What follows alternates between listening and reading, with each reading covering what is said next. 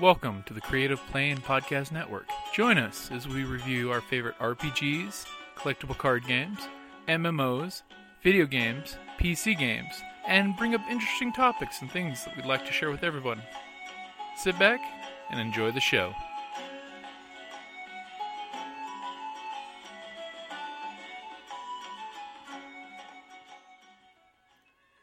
Hi, this is Kelly, aka Trixie from Ragnarok and Roll, a Scion to Ragnarok story, and Tilda Wimblewick from D&D Journey of the 5th Edition. First off, I would just like to say thank you to everyone for listening to our varied adventures, as well as for rating us on iTunes and RPGpodcast.com. If you haven't rated us yet, we would greatly appreciate it if you could. And if you're looking for more ways to support our efforts, we are now on Patreon, a great site where you can help us continue making more podcasts, as well as some special surprises for our patrons. If you can, please look us up at www.patreon.com/cppn. Every little bit helps. And again, thank you for listening. Welcome back to the Creative Playing Podcast Network's RPG A Day Challenge for 2016. It's August the 25th, which makes that what makes for a good character in an RPG, huh? That's a deep, deep question. Yeah. For me, I would have to say, just for all RPG character games, background. The backstory. A backstory, even if it's not completely fleshed out, but like an idea of who your character is, where they're from, what they've been through, helps flesh out how your character's going to behave. It makes for all the difference to have something. My best characters always have something in their history that I can use to determine my actions, so to speak. An anchor point in your character story. And that's also, I think, with the Dungeons & Dragons 5th Edition, I really like it because of the fact that it makes you pick flaws and characteristics and those types of things that not only you can play upon, but your character can play upon. It gives you somewhere to go. It helps you build a backstory while you're character creating. Not just going in with, this is what I want, I know where I've been, I know everything about this character. You don't have to know everything about the character with the Dungeons & Dragons 5th Edition. It helps you build that while you're building the character. It can point you in a direction so that if you may have been, I just wanted to play this. Which is all well and good. I mean, hell, I've made many a character like that. No, it's time for me to play this type of character. I gotta try it out. Try it on for size. But I think that having the background makes it more successful in the actual gaming sense. See, I would agree with that, but I would add a little +1 to that. Definitely, I love how 5th Edition does it, because you can walk away from your character for 6 months, sit down, read your character sheet, and because of the 4 flaws and things in your background, you immediately can catch right back up into how to play your character.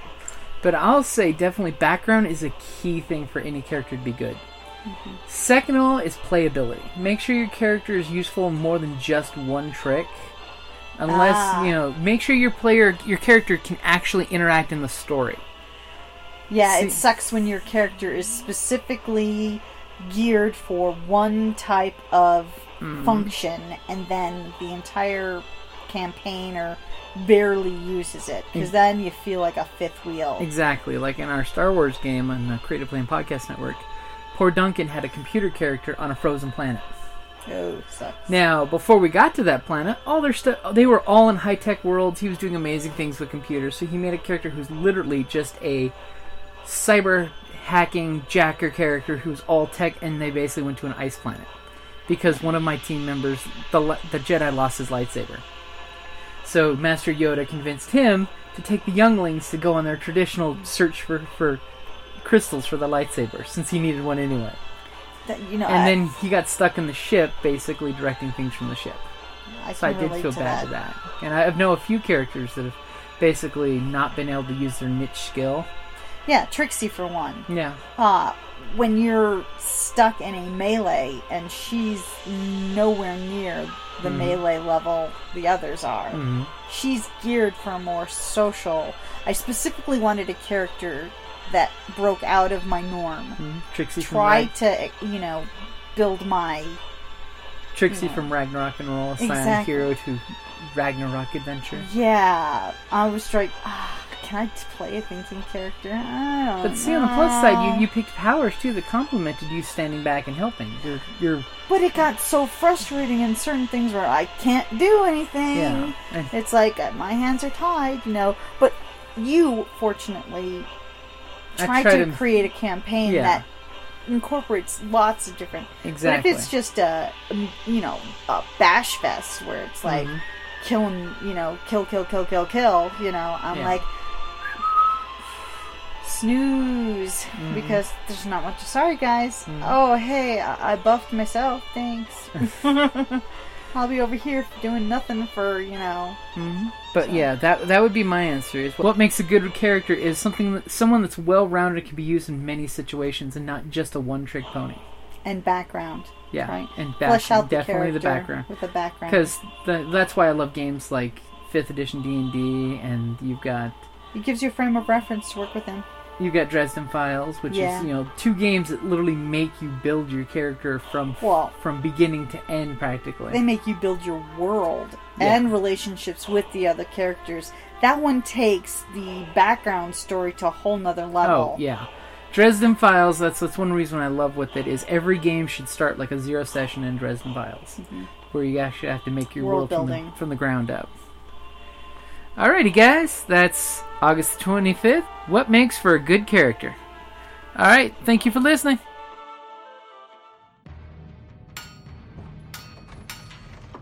Down in the depths of the mountain, we dwarves spend our time forging powerful weapons, mining precious gems and metals, and feasting like kings.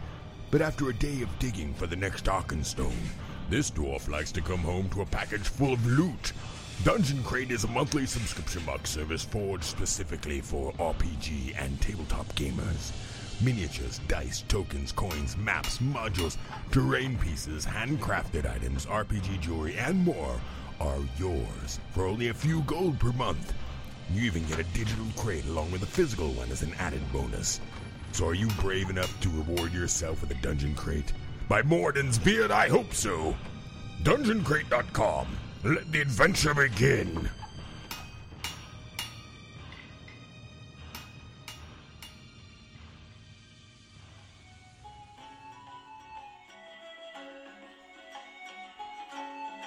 Thank you for listening to the Creative Play and Podcast Network. And feel free to enjoy our other shows, such as D&D Journey of the 5th Edition, and Scion Ragnarok and Roll, a Scion hero to Ragnarok story. Thank you for listening.